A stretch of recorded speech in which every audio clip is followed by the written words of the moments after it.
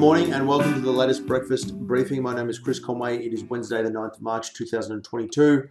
A quick look at the disclaimer. It essentially says that this presentation is general in nature only. Before acting, should take into account your personal financial circumstances. If you would like to read the disclaimer in full, you can pause the video now. To the overnight prices, we see there that the Dow was down 185 points, but that belies what was a very very volatile session. At best, the Dow was up 586, at worst down 239. So a 900-point range, if my maths serves me correctly. The Nasdaq not down as much as the Dow Jones, and the S&P 500, the broadest index, was down the most, down 0.7%. The VIX index pulling back a little bit.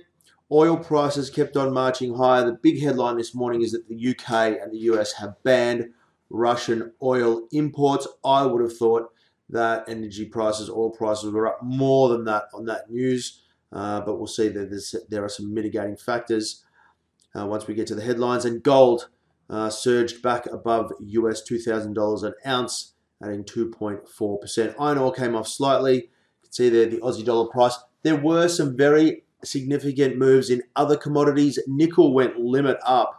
The LME stopped trading there for a while because it was up something ridiculous again, something like 100% as that short squeeze continues.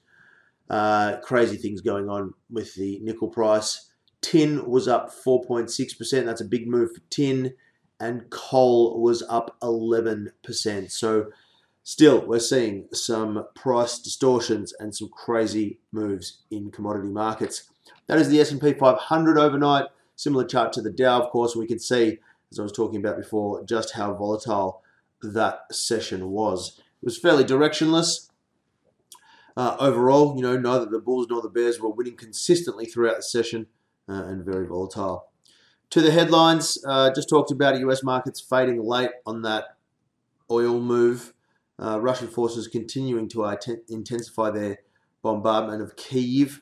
There we go, that major headline there. US and UK ban Russian oil imports trying to squeeze Putin. But at the same time, other European governments reiterated their hesitation and reluctance to do the same as the US and the UK. The latest talks between Russia and Ukraine, unfortunately, going nowhere. Putin has sent in almost 100% of the forces that had been amassed at the Ukraine border prior to the conflict kicking off.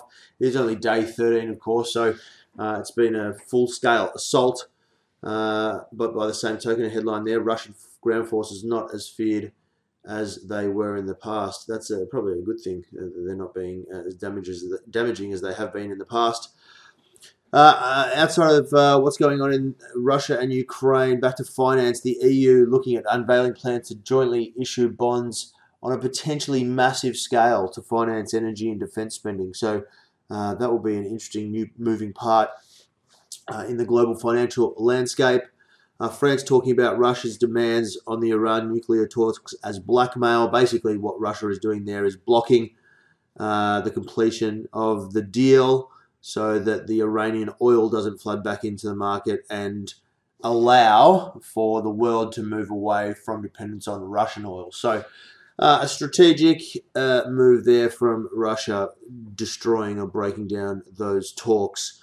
And then the Russian oil minister overnight talking about oil going to $300 a barrel if the world rejects Russian oil and leading to catastrophic consequences. So clearly they have skin in the game and are talking their own book. That's the Russians, of course.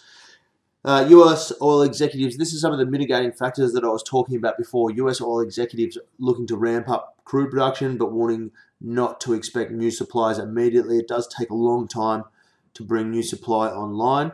Venezuela, they're being tapped on the shoulder to see if they can increase their supply, but the Venezuelan oil sector, as we can see, they're not what it once was, and again would take a long time potentially, or a longer than usual time, to bring that production online. And then, of course, we've got the potential Iran nuclear deal as well. If that gets up, then Iran could start supplying as well. So perhaps while we didn't see oil up more than it was last night on the back of that announcement that the US and the UK are banning Russian oil imports. Nickel we've already talked about. And then just the global economy in general. It seemed only late last year, or towards the end of last year, that all the major risks had been dealt with and sort of dealt with appropriately, whether it be the Fed kicking the can down the road or, inflation really hadn't kicked off yet. The Fed hadn't done their pivot. Everything seemed fine. Here we are in March, and the global economy is facing multiple headwinds from the Russia-Ukraine war in particular, really ramping up inflation expectations, and that complicates the central bank's plans to tighten monetary policy, which they were all in agreement that is necessary to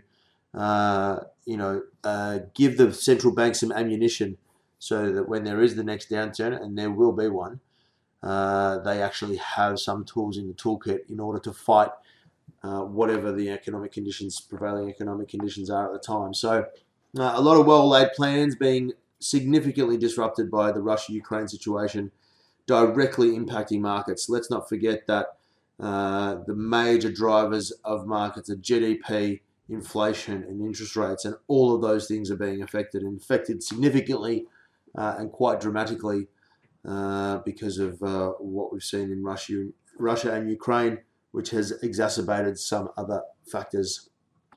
All right, let's pivot locally. Speculation that Aristocrat could launch a share buyback of more than $600 million after it failed to take out Playtech. That was the acquisition that they were going for. It was going to be a multi-billion-dollar acquisition. It fell over. So now potentially giving some money back to shareholders via a share buyback. Philip Lowe talking today at the AFR Business Summit. Everyone always interested in what the governor of the RBA has to say. The London Metal Exchange was forced to halt nickel trading. We've already talked about that. China has consumer and producer prices for February. And then we have Brambles Costa Group and Accent Group trading ex-dividend. To the question of the day, something a little bit different today. It seems like all we've been talking about is Russia, Ukraine, energy and materials prices.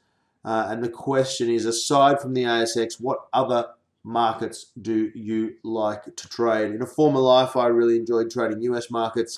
That was when I was younger and I could afford to stay up and watch the US Open. Now I have 2 kids and I like to get up early and go to the gym. So trading US markets doesn't work for me anymore. But I certainly did like to do it. Be very interested to hear what others have to say about what other markets, whether it be a different region or whether it be, say, commodities or FX, what other markets people like to trade. All right, team. As always, thanks for watching. Thanks for listening. Take care until I talk to you next time.